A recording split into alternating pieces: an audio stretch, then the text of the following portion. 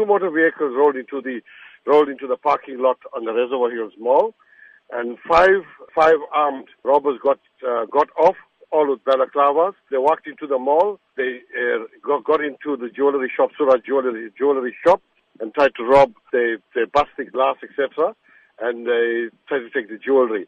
And then what actually happened is the owner retaliated. They actually ran out of the shop. One robber was shot dead.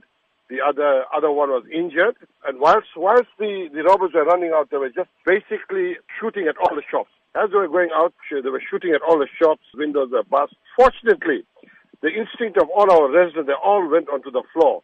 And none of the residents were hurt. And that's one good thing, that the instincts of our residents are fantastic. The robbers went off.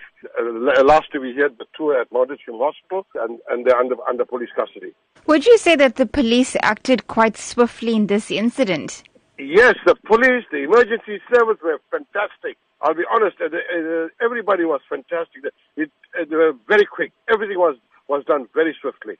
What does this say about the level of crime in the Reservoir Hills community? You see, the big problem is the CPF in the area are getting much stronger, and what's actually happening is the residents have got into all WhatsApp groups, etc., and everybody's being alerted by these groups, by these chats, and that's why in Reservoir Hills and how this happened is all through the residents' awareness.